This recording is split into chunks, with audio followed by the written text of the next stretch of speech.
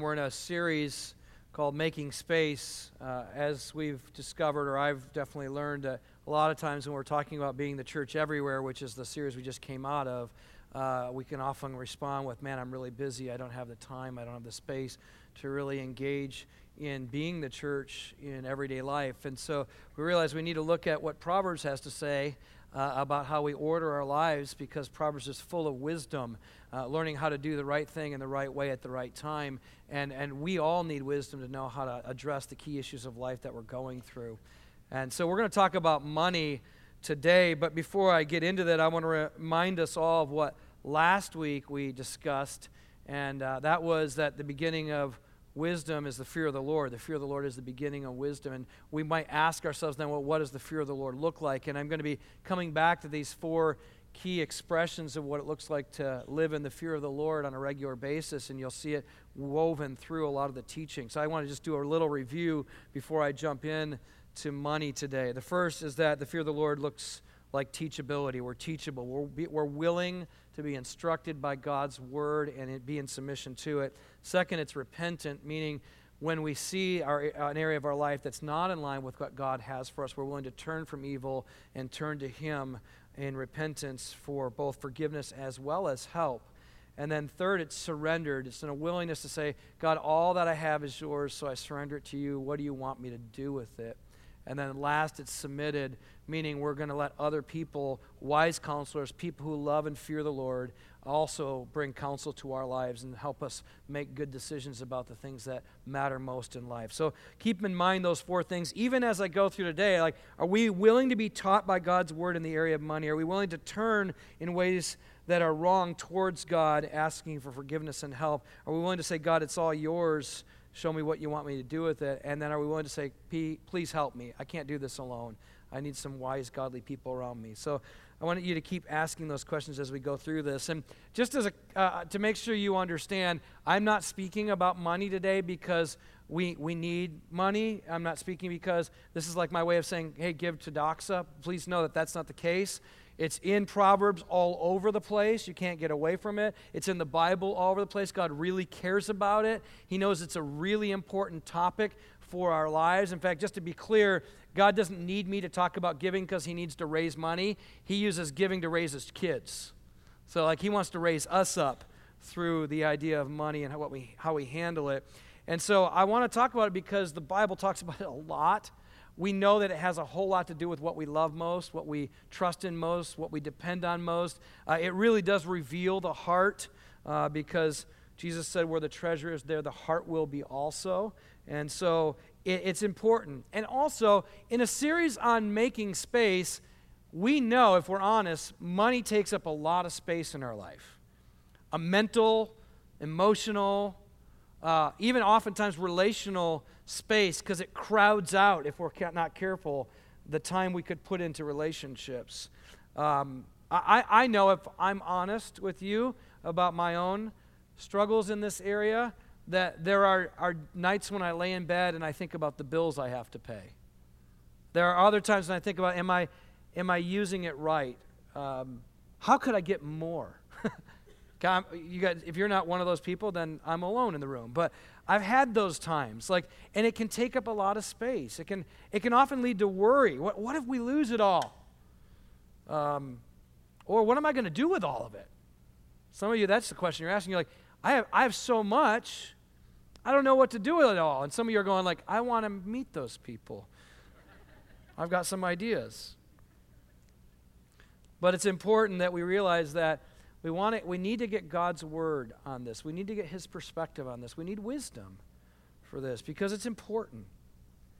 In fact, if we're not careful, not addressing this issue in our life and not submitting to God's word in our lives and what He says about money, we might actually experience not a life-giving, abundant kind of resource in money, but rather a life-choking, a life-robbing, a life-destroying thing when it comes to money. You may have heard someone say at some point that the love of, or that money is the root of all evil, and that's just not true. But we're going to talk about the fact that if you don't address it rightly, it can be. If you love it more than God, it will be. And Jesus actually talks about this when he's giving the parable of the seeds and the sower. And the seeds represent the Word of God that's being scattered throughout the world and into our lives. He tells of several different places on which the seed lands. And one of the particular places that the seed lands, according to Jesus in Luke 8:14, is among the thorns.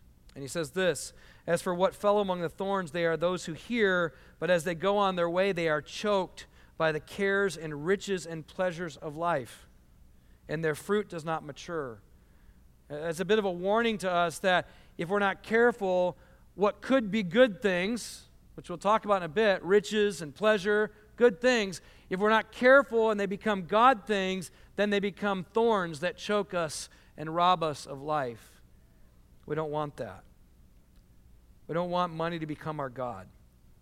We don't want to look to it to find our significance. We want to look at it to see if we're accepted, if we're loved. We don't want to look to it for what it can give us that only God was meant to give us: love, acceptance, security, significance. He's the one who gives that, and when he does, it never goes away. And so we want to make sure we look at it rightly.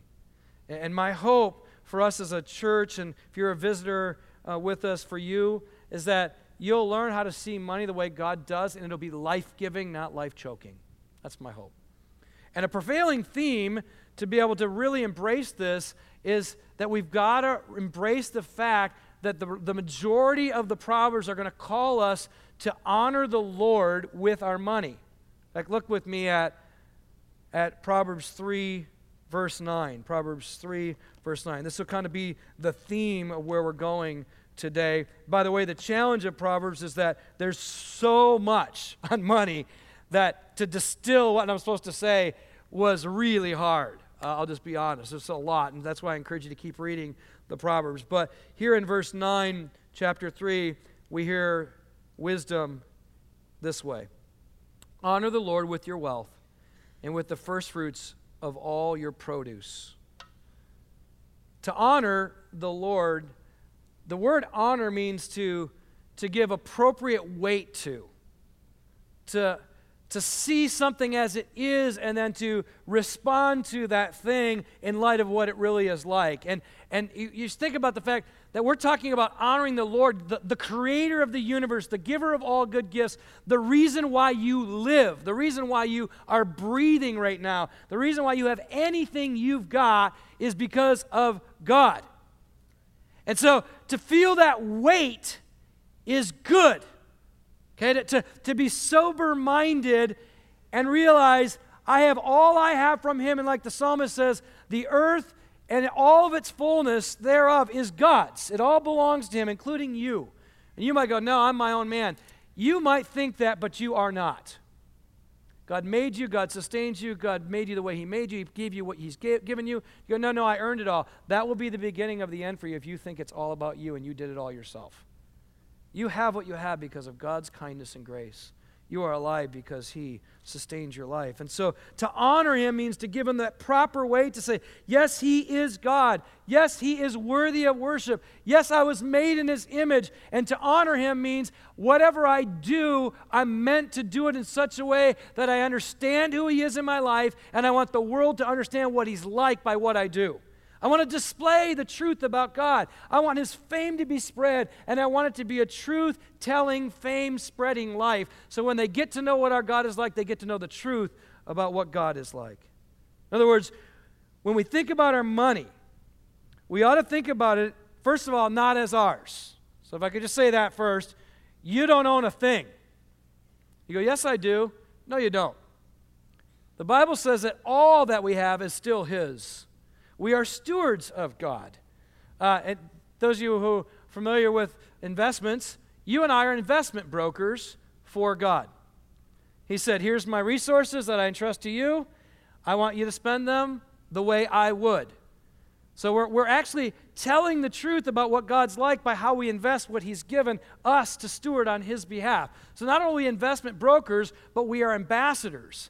It's like we're carrying his his fame with us. We're saying, this is what he's like, and I want to proclaim what God's like, and I want all that I do with my money and resources and wealth and possessions to be a display of the truth of what God's like. I'm an ambassador for God so that through what he's given me, you will know what he's like.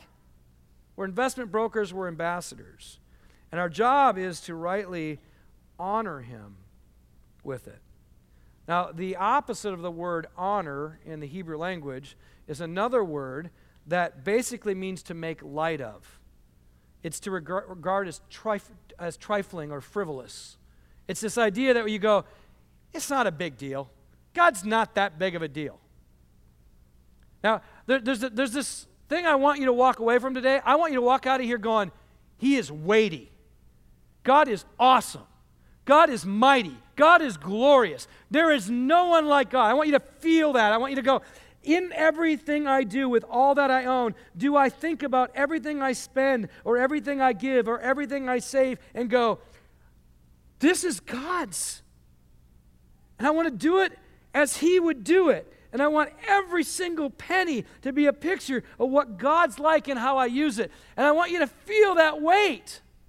I don't want it to overwhelm you. I don't want you to like walk out here with a heavy burden, because we get wisdom for what we do with that. And like I said last week, wisdom is in the person of Jesus. And Jesus said, come to me, all who are heavy burdened, and I will give you rest. I'll carry that burden. I want to help you with that. I want to lift it for you. And so we need to go to Jesus and say, Jesus, help me. There's a weightiness to your glory. There's a weightiness to honoring you with all that I have that I cannot do without your help. So hopefully you'll feel that. I want that. But this is the flip side. The flip side is to go, he doesn't really care about any of it. God's small, I'm big. He cares about a little part of my life, not all of my life. And I'm just going to warn you, please, please, please do not take God lightly. Please do not make him small. You can't change who he is, even if in your mind you think he's little. He is big, and he is going to hold us accountable for how we steward what he has given us. I want you to be sobered by that in a right way.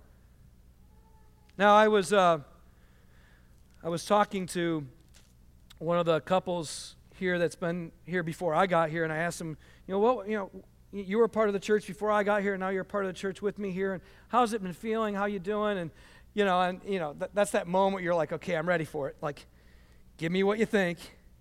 By the way, I want to know. Like, you can shoot straight with me. Everyone goes like, how's it going, Jeff? I'm like, well, the people that love it tell me. The rest of you are talking to each other probably. I don't know, but I'm just kidding. You come talk to me. It's fine. So they said, it's a little overwhelming. And I said, well, what do you mean? They said, well, before I was like, it's very clear. You go to church on Sunday, there's that block of time, and then you have your community group, and there's that block of time, and that was kind of church, and the rest of life was like our thing. And now you're saying church is everywhere all the time. That's kind of overwhelming. And I said, well, just so you know, I didn't make that up. Like, it was always true. Maybe you didn't know that, or maybe you didn't listen when it was told you that, but all of life is the Lord's, and everything we do is meant to glorify him. Whether we eat or drink or whatever we do all to the glory of God. And if you belong to God, you are his people, which is the church, and everywhere you go, you do it for his glory and fame, so the world can know what he's like and be drawn to him as well. We're always doing it. We're here to come together to be reminded of that on a weekly basis, to be equipped for that on a weekly basis, so we can go out and be that all week long. But that should lead you not to see God as small. That should lead you to see God as big, because he cares about everything. You would go, that's a lot, but let me just encourage you, even when you're sleeping, he is working. And that means while you're sleeping, you're the church. And he's glorifying himself through your rest in him, running the universe without you. That's really good news. That's the kind of life we get to live and step into. The work that God's doing, even you don't even know it. He's already ahead of you in this area, and what I'm about to teach today, he's already prepared your hearts to hear, and he's already prepared a situation for you to step into, and he's already getting you ready to join him in his work. So that's the beautiful thing, and I want you to take that as a weighty thing, but a right kind of weight, a kind of a joyous weight. I get to step in with the God of the universe doing great work through what he's given me. So how do we do that? Yeah, there's my clapper. Thank you. We were talking earlier, and she's like, we got to start, like, everyone shouts for the Seahawks, but no one shouts for Jesus. So can I hear a shout for Jesus? Yeah! There we go. All right. So let's consider what God has to say in his word. Here's the thing I do want you to hear. God is very, very concerned about your financial priorities and that he's honored in them. And he wants to help you. And today I hope it's a help.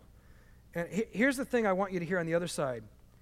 If you don't see it as a big deal, hear this word from Ray Ortlund. This is really good for me this last week. The book that I've recommended, Wisdom That Works, that he wrote. He said, everything that is wrong with the world today is traceable to the mega sin of trivializing God.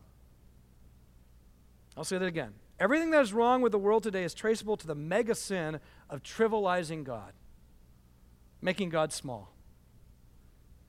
And there's a lot that I could just teach on that all day. Like, when God's small, people are big, so we live in the fear of man. When God's small, our problems are big, so we feel like they're going to overcome us. When God's small, we are laying in bed at night wondering who's going to provide for us for tomorrow. Like, it leads to lots of fear and anxiety and insecurity. But the other side of it goes, when God's small, I'm big, and therefore what I want is what always drives me, and I'm the center of the universe, and I will be the man who everyone should worship. And you would never say that, but we live like that. And so I love that he said that. It was so helpful for me. Like, everything that's wrong with the world today is traceable to the mega sin of trivializing God.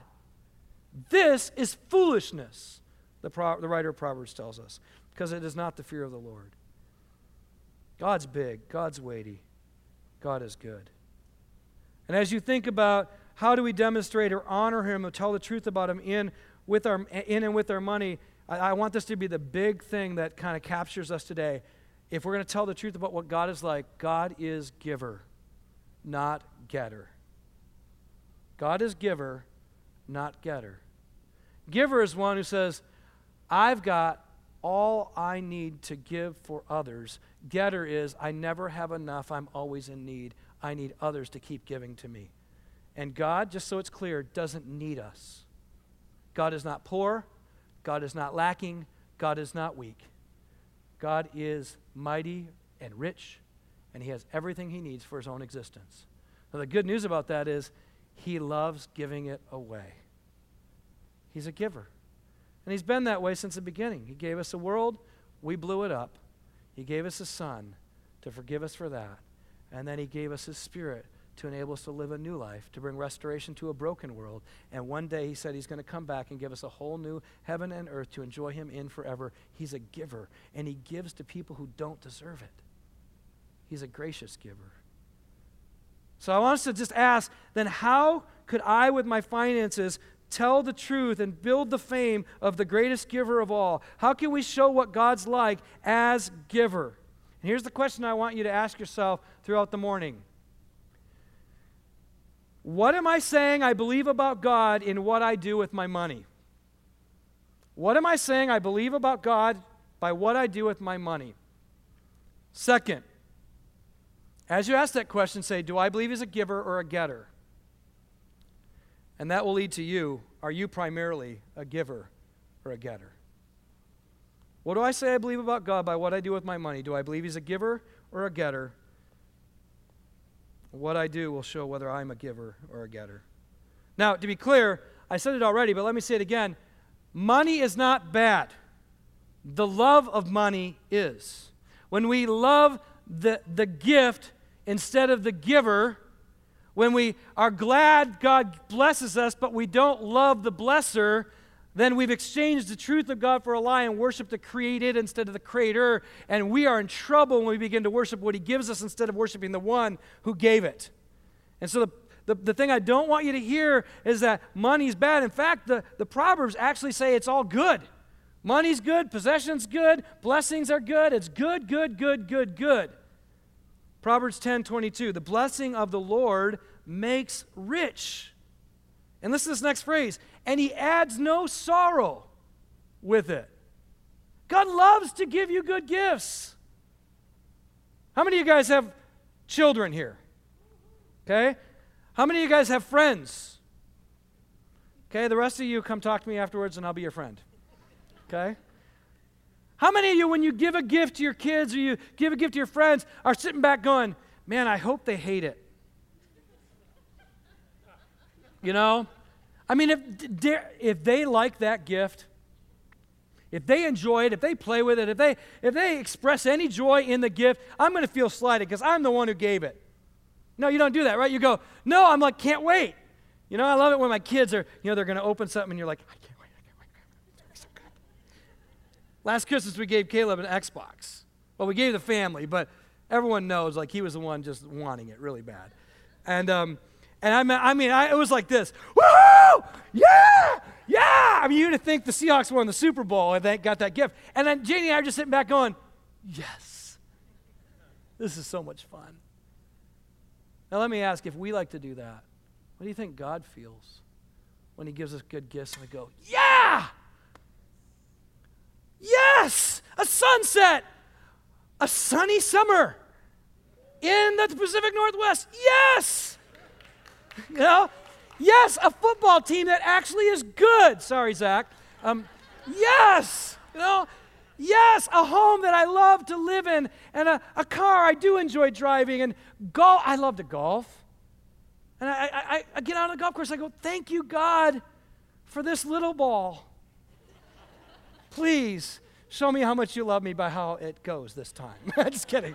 No, I mean, do we enjoy these gifts? God wants you to enjoy good gifts, and there's no sorrow in it. In other words, he doesn't want us to open the gift of a new day or a friend or a spouse or a child or a house or a car or a job or a vacation or whatever. He doesn't want us to open and go, I know I shouldn't be that excited about it because I don't want to in any way diss on you, God. I love you, and I want you to be the most important thing in my life, so I'll just kind of act like this is not a big deal. And but inside you're going, I really kind of like it. You know, I like what I have. I like the good things. I like good gifts, so I don't want to in any way dishonor you by liking it too much. No, the giver of good gifts wants you to love it. Please hear this. Money is a gift. Riches are a gift. Possessions are a gift. These are good things from God. We gotta just say he's a great giver, and whether we have much or little, what we have is a gift of God's love to you, an expression of saying, I want you to know I love you. Enjoy this day, enjoy this meal, enjoy this drink, all for my glory, because I'm a giver.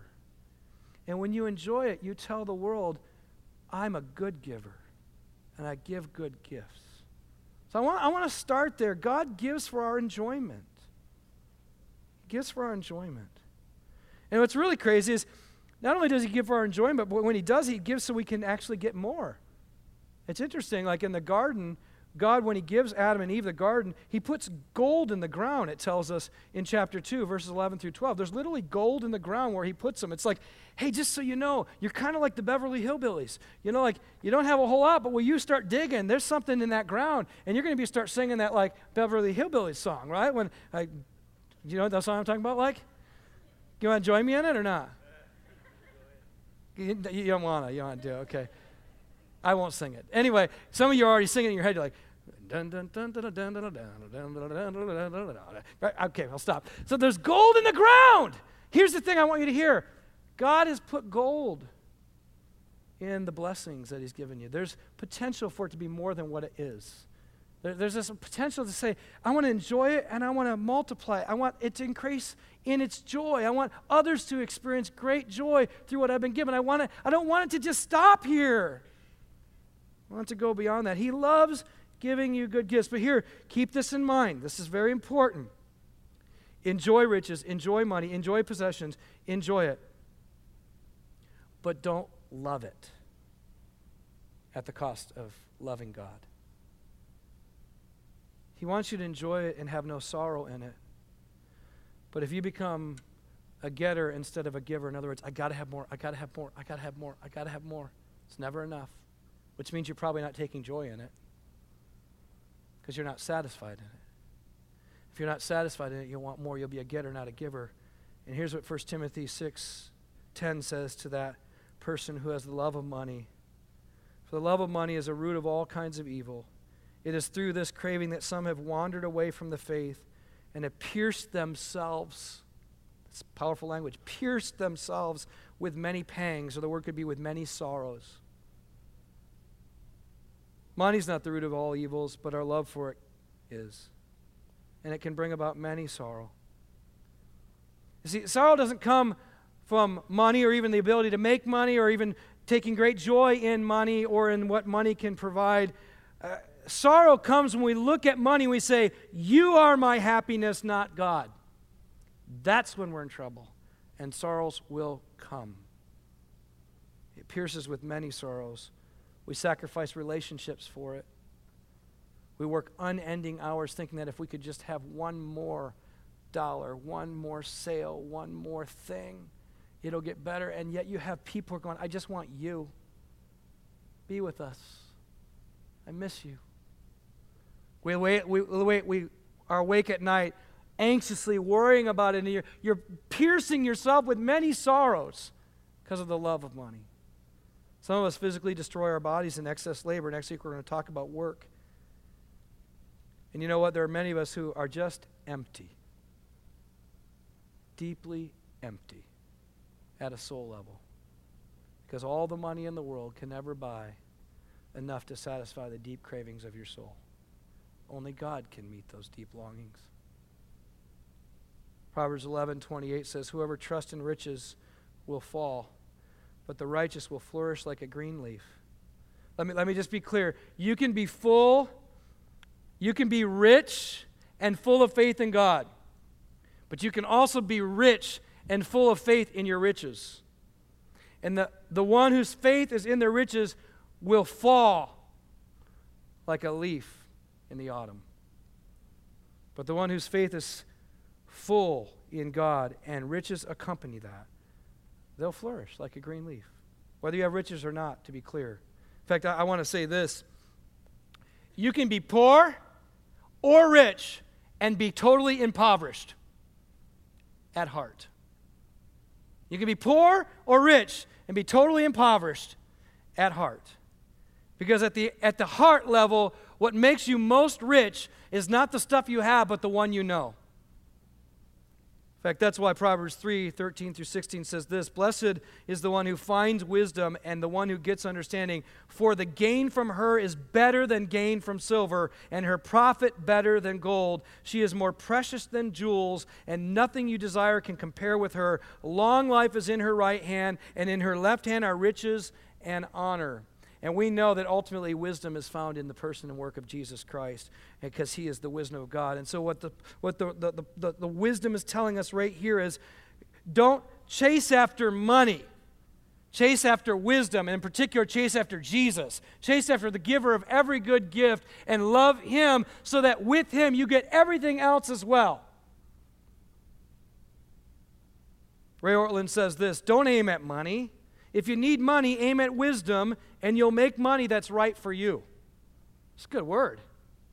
Stop aiming at money. Aim at wisdom. And then let me take it further. If wisdom is in Jesus, aim at Jesus. Bruce Waltke says it this way. He wrote a commentary on the book of Proverbs. He said, money can put food on the table, but wisdom puts laughter around that table. Money can buy a house, but wisdom makes it a home. Money can buy a woman jewelry, but wisdom wins her heart. Wisdom enables us to truly enjoy good gifts and not exchange our love for the giver with the love of the gift. To not turn from the giver and love the gift more than the giver. In fact, I said this to someone the other day. I said, you know what? Eternal life is incredible. But I don't love eternal life. I love the giver of eternal life. Because if the giver of eternal life is not with us forever, we don't have life. Love the giver. Enjoy the gift. And you know what? Go ahead and spend it. In fact, the way I think about money and possessions is like, I feel like there's three categories we're going to see in the Proverbs, and that is one, spend it and enjoy it. Another is give it. And a third one is save it so that you can give it. Okay? I want to go after those. First of all, God gives so we can give. As you think about what you do, as you think about, man, I want to spend on this, don't jump past what we read in the very first passage in Proverbs 3:9, where it says that we're supposed to honor him with the first fruits of our produce. There's a concept in the Bible that's called first fruits giving. So before you start going like, man, what could I spend it on, and how can I use it for my own good? With some of you, maybe that's already happened, and you may need to repent today of the way that you've ordered your financial life, because the Scriptures teach us you don't start with you start with God. Your first fruits idea was the harvest that would come in, that the farmers would bring in. God instructed them to give that very first harvest back to him.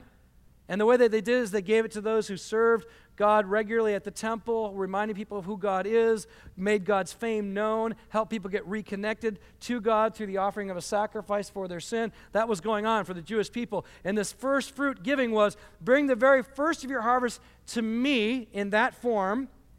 And the reason why he did this is because he said, I want you to trust that I'm going to keep giving you good gifts. So as you learn to be generous, I'll teach you that I will provide for your generosity. I'll keep giving you more means to give more away. Now, some of you are listening in the room going, okay, I've always been about get-rich-quick schemes. By the way, Proverbs tells us that you actually get rich little by little, but not all at once. So just throw that idea out the window, okay? No get-rich schemes in Proverbs, all right? There's this process of growing in being rich at heart and being rich in other ways. And so I want to just throw that out the window. Some of you went like, okay, so I get it. If I just give, I'll get more.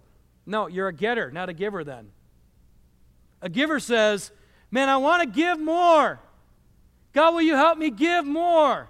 I love the 2 Corinthians, the letter of the 2 Corinthians that Paul wrote to the Corinthian church. They had promised to give this money to the church in Jerusalem, was deeply in need, and Paul writes this letter to remind them, you remember, you said you were going to give, but you're not giving. I'm following up to make sure you follow through with what you said you believe God told you to do. And before he kind of brings them to Jesus, he says, I want to remind you, there's this other church called the Macedonian church, and in their extreme poverty, they begged us for the grace, the opportunity to give.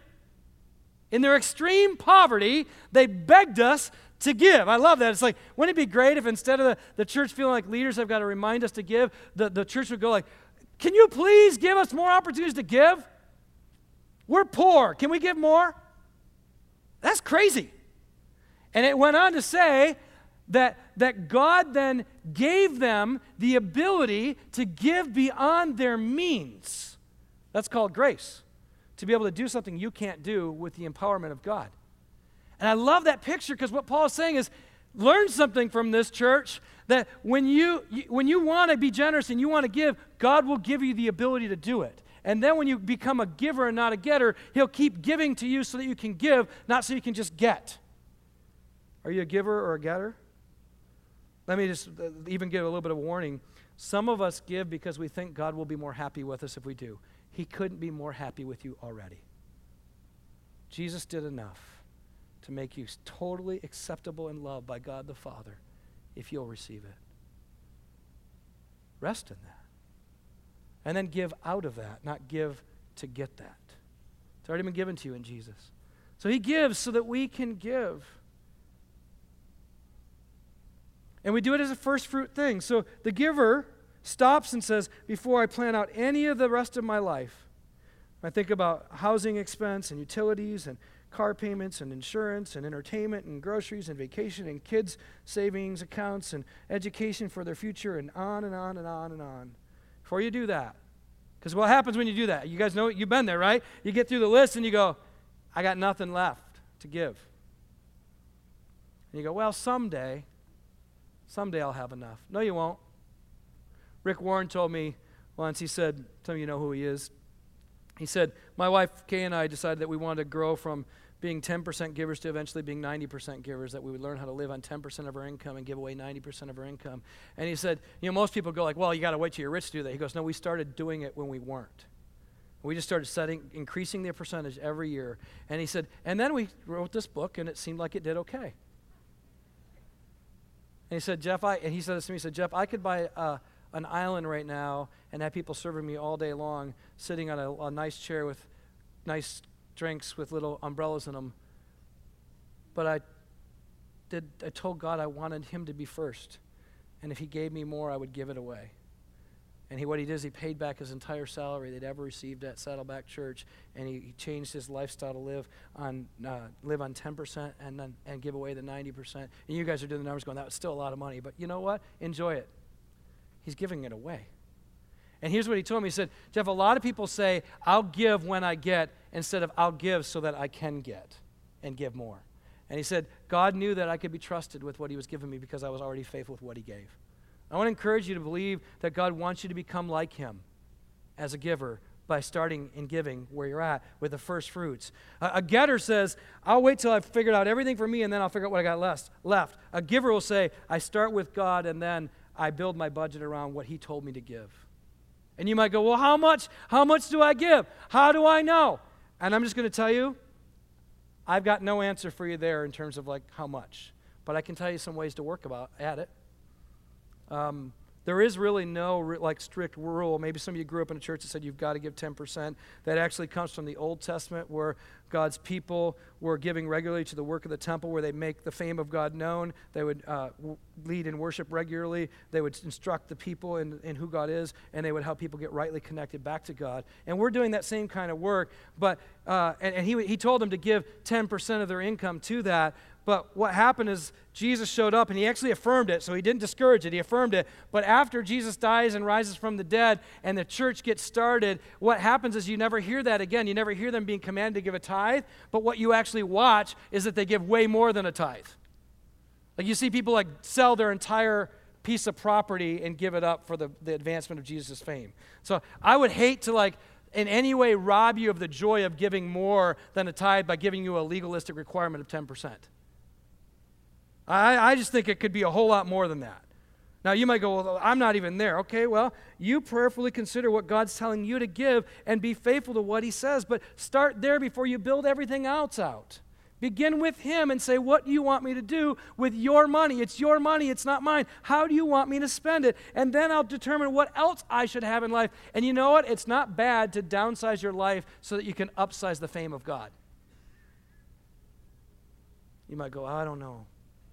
I'm telling you, there's great joy in giving. Jesus said it's more blessed to give than to receive. You might go, well, how do I know how much? Let's go further in 2 Corinthians chapter 8. Paul says to the Corinthian church, you know, here's the standard, here's the reminder of what giving like God looks like. You know the grace of our Lord Jesus Christ, that though he was rich, yet for your sake he became poor, so that you by his poverty might become rich. What is he saying? He's saying he was the richest being in the universe, and he had no debt to his name. And what did he do? He became the poorest being in the universe, making himself nothing, taking on the form of a servant, being obedient to not only serve us, but to die for our sins. So he is rich, he becomes poor. We then are given by faith in Jesus the riches of his righteousness, and we become co-heirs with Christ, and we're seated with him in the heavenly realms, and we are rich because of Jesus' poverty. And then at the cross, all of the debt of our sin, which is an eternal debt, just to be clear, think of a credit card debt that can never be paid. That's us. And he takes and pays it with all of his riches. And we are forgiven of eternal debt at the cross. And Jesus says, not only will I become poor so you can become rich, but I will give you my riches and I will take on your debt. And then I'll pay it in full. And then he rises from the dead. And he is the first fruit, because then God says, guess what? You get it all back and everybody else as well. Amazing. That should inform how we give. We're telling the truth about Jesus in our giving.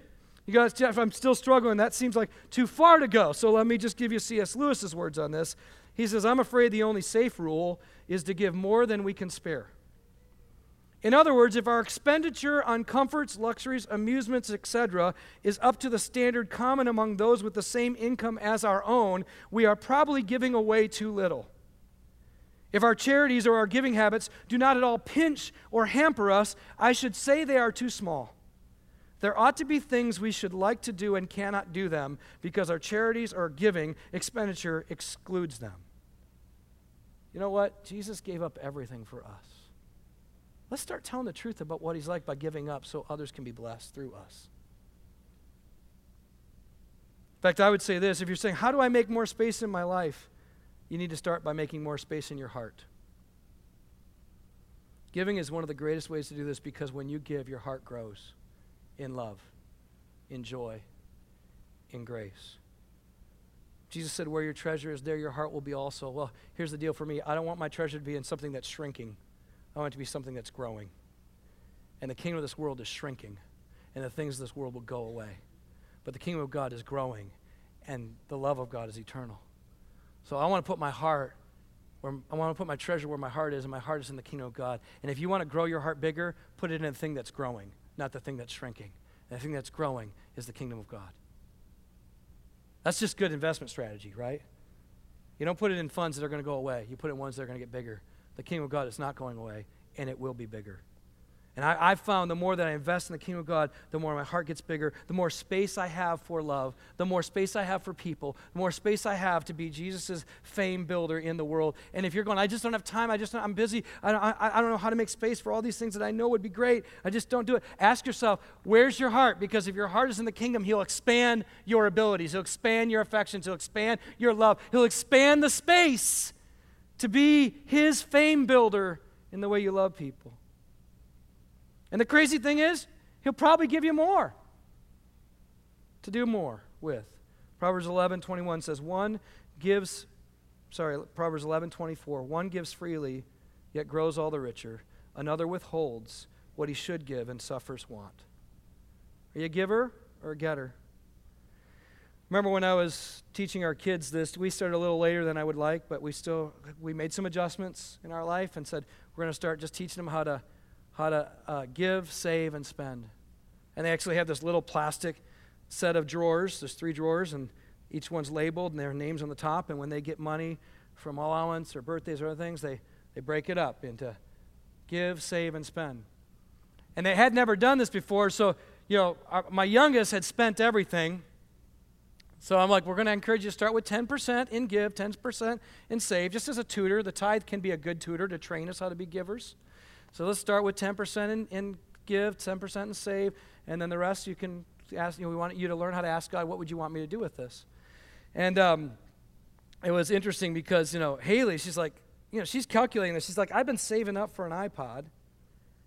I got this money. I've got it. I'm ready to buy it. And her mom and I, Janie and I were thinking about wanting to get her a phone anyway because she was going to middle school and wanted to have some access to her in case something were happening at school or whatever. And so we already had that in our back of mind. I don't know that she knew that. And she's sitting there thinking, okay, I'm sure she was calculating. If I give 10%, that's going to mark it down a bit from what I have, which is going to push me back from getting closer to getting that iPod. So she's grieving a bit. She's like, they don't have any money. It means nothing to them, but I have this money. And she was being really honest about her struggle, which I loved. So I told her the story of the parable of the talents that Jesus says that, he says there's this steward and he gives one of his this man who has stewards, he gives one of them 5 talents and another a few and then another 1, and he comes back after being away for a while and says, what did you do with what I gave you? And the one says, I multiplied it. And he says, here, you get more. And the other one says, I did the same, and you get more. And then the last one says, I buried it because I knew you were stingy, and so I didn't want anything to be happened to that thing. And he said, if you'd known I was stingy, you would have tried to make more money with it, but since you didn't, I'll take that away too. You got nothing. And I said, so what part of what Jesus is saying, he's saying, if you know what your Father in heaven is like, if you know what kind of steward he would want you to be to tell the truth of what he's like, what would you do with what he's given you? That's the point of the story. And so I said, if you know that God's really generous and he loves you to be a giving person who gives out of the overflow of the abundance he gives you, what would you do with this? And I could see her just going like, because in her mind, I think she knows the answer, but she's struggling with in her heart what that means to let go of this potential of buying this iPod. And I loved the struggle she was in. And she was in tears. I was like, I don't want to do it. I want to do it. I want to do it. And I was like, sweetie, just trust God is a good giver, a good dad. And, in my mind, I'm like, she's going to get it. Just let go. Just let go of it. And I'm just wanting her so badly to release the grip on possessing something. Be a giver, not a getter. And so I see her. She finally does it. She puts it in.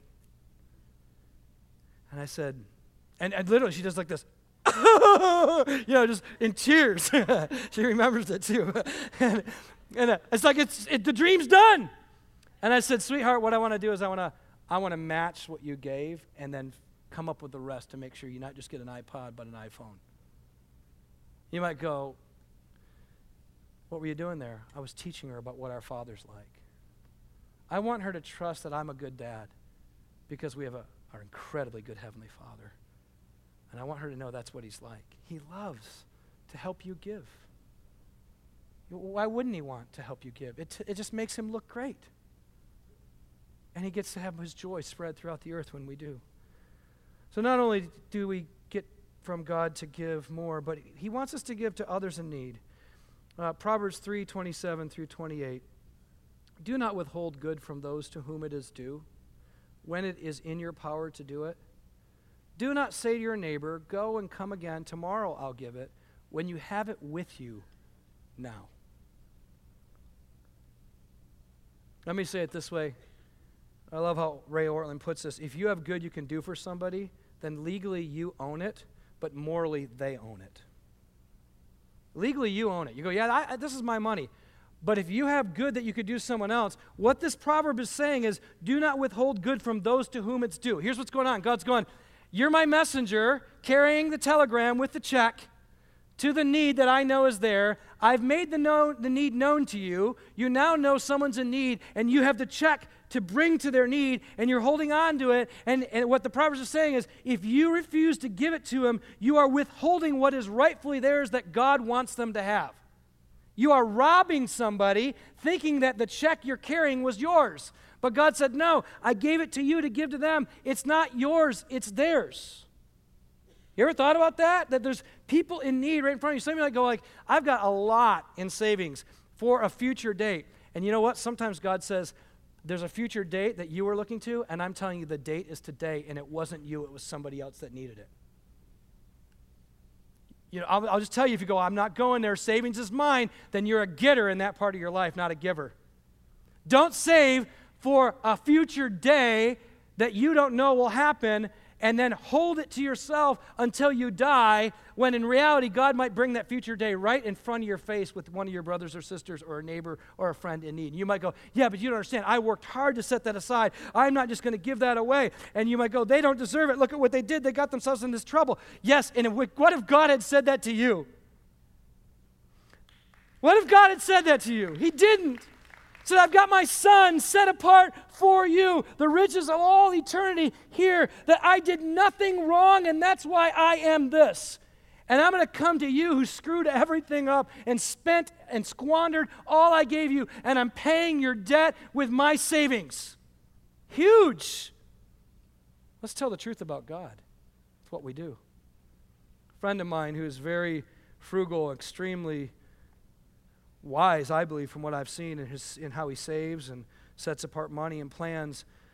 His wife, in giving birth, she's a smaller woman, and so there was a lot of tearing and stuff that happened in her midsection when she was getting pregnant, and now as a result can't even work out in certain ways that some of us could because those muscles don't connect like they should. And in order to get the surgery necessary to get that to be rebuilt in the way it should be, they consider it something like a kind of like a tummy tuck surgery. So insurance won't cover it because it falls in the category of what looks like just cosmetic instead of really this is something that needs to be done. And he confided with me. He said, Jeff, the surgery is going to cost pretty much what I've got in savings. And that's for a future date. I didn't save for this moment. I saved for a future date. What do you think I should do? And I didn't. I just said, I'll pray for you. I'll pray for wisdom. And he got some wise counselors around him, which is what we've been talking about. Wisdom doesn't just do this on its own. You get help from other people when you have the opportunity to help somebody else. Make sure you get some wise counsel. We don't just foolishly give it away without getting some counsel and some input. And so he got some people who have quite a bit of knowledge in this, and he trusts. And he thought they were going to say, oh, you don't waste your savings on that. It's okay, just make it through life with that problem and it'll be all right. And he said, every one of them said, you've got the money to do it and you have a need right in front of you and your wife. You got to pay for it. And he told me, he said, when I realized that, he said, I knew they were right. It's this proverb. To you who have good, know that someone who's in need is right in front of you and you withhold it. You're actually keeping from them something God had prepared in advance for you to enable them to pay for. And, this is with, just so it's clear, this is his wife. So, like, I'm using this story because we do it with all kinds of things, right? And he told me, he said, Jeff, you know what I realized is that I was putting my hope for my security, for my future in savings and not in God. And God granted him the fruit of repentance to say, I joyfully want to do this now. I don't know if that's you. Maybe you've got people right in front of you and you go, man, I've got savings and I have real clear opportunities in front of me to help somebody. Don't wait till tomorrow. Don't say, I'll leave and come back and give it to you. Do it now if God's leading you to do it. Get wise counsel, but don't save to be a getter. Save to be a giver.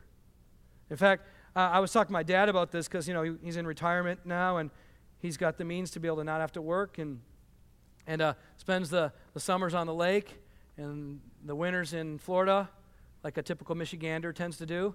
And I sat down with him once and I said, Dad, do not coast into your coffin. I talked to he and my mom and said, here's the thing. You guys have so much to give. You're so wise. You're so experienced. You have so many people that are around you that could learn so much from you. Don't waste your retirement. You got to save and now have space so you can give your lives to more people. Don't make it all about you until you die. Don't be a getter, be a giver. You've got so much to give. And I looked him in the eye, I said, and this is hard to do when it's your dad, but I looked him in the eye, I said, Dad, I don't know if anybody will ever tell you this because I'm convinced that most pastors are happy if you just give and then go live your life. But I want you to give your life, not just give a paycheck. Not just give a tithe, not just give a gift. I want you to give your life. Don't waste it. So I said, Dad, I'm going to call you in a month. And I'm going to ask you what you're going to do with your retirement to glorify God. You didn't save to get, you saved to give. Be ready to give, Dad. You have so much to give. He called me later and said, you know what, your mom and I have been talking. We think we're supposed to come out and join you guys a few months in the year, just help with that football team, Lincoln High School, maybe mentor some boys. And I think that'd be cool. Now, my dad really likes John Kitna, who was a quarterback for the Lions at one point, and so I think there was a little bit of like that part of it. But God gives for us to enjoy, and you can enjoy hanging out with John Kitna for a couple months if you want, Dad. I'll never forget that one of the most precious moments I have a picture of this. My dad, they came here, started pouring these kids. My dad on his knees with Mushawn Knowles, football player who probably played D1 football, still plays for the Lincoln Abes. And Mushawn is giving his life to Jesus. I'm sitting there going, that was a better spend than a summer cottage. Because that's going to last forever. That kid's life has changed forever. He's going to be with Jesus forever. We are going to enjoy heaven and earth together with Mushawn Knowles just because my dad was willing to give 2.5 months of his year in a year of retirement for the sake of the kingdom of God. That's what we were saved for. That's why you should save, is so you can be prepared to give. Now, here's the deal. It might be God's having you save so that you can give to yourself someday when you're in need. That's okay. But you know what? He might have something else in store that someone else is in need for you to give to. Jesus told a parable of a rich fool who kept making more and building more barns to store it in, and Jesus said, on this night, your life is going to be taken from you. You're the fool. Because you could have enjoyed giving things away and watching how it changed people's lives, and now instead, all that you had is going to go to someone else, and you never got to be a part of bringing anything good to the world except for you. It was all about you. Don't retire, I told my dad. Retread instead. Some of you are in retirement, I know, and I want to encourage you, don't waste it. You got where you're at because God gave you the wisdom to think and plan. That's really good. But he didn't do it just for you. He did it for someone else. Use what you have. Give it away as God leads you. I don't know if you know this, but presently the average credit card debt in the United States is $7,500 per household. The indebted average for a household that's in debt is $15,000. I know that some people have not planned to be able to give. And the Proverbs tell us in chapter 13, verse 7, one pretends to be rich, but yet has nothing. Another pretends to be poor and has great wealth. I just want to encourage you, if you're one of those people who's saying, I need to keep spending outside of the means that God has given me, you're a getter and not a giver. And you won't be able to give because you won't have margin and space to give away. We want to help you. That's one of the reasons why we're doing Financial Peace University is some of you are in that situation where you're going, I want to get out of debt. I don't want to be a slave like Proverbs 22:7 says I am. I want to be free, and I want to be free to not just be a getter anymore, but to be a giver. I'm at the end here, and I know some of you are wondering if I was ever going to end. I am coming to an end. Here's what I want you to hear. There's grace for getters today. There's grace for getters today. Jesus is the only hope for us. Romans 3:23-25 says, "For all have sinned and fall short of the glory of God." What that means is every one of us at some point or another has not told the truth about God with our life and has not lived for his fame with what we have. All of us have.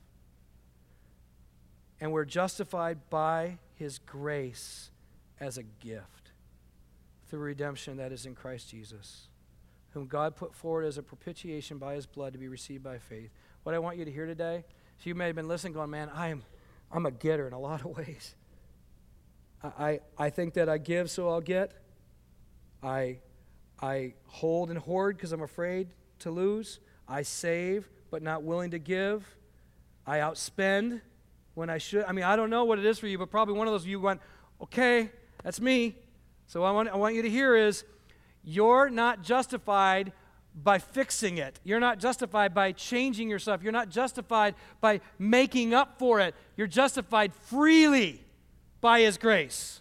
Freely a gift. Today some of you need to go, I need grace. Forgive me for being a getter. I need grace. And God put Jesus forward as a propitiation by his blood, which means all of God's wrath is satisfied, all of your debt is paid by faith in Jesus Christ. And you can move from being a getter to a giver by just receiving the gift of Jesus.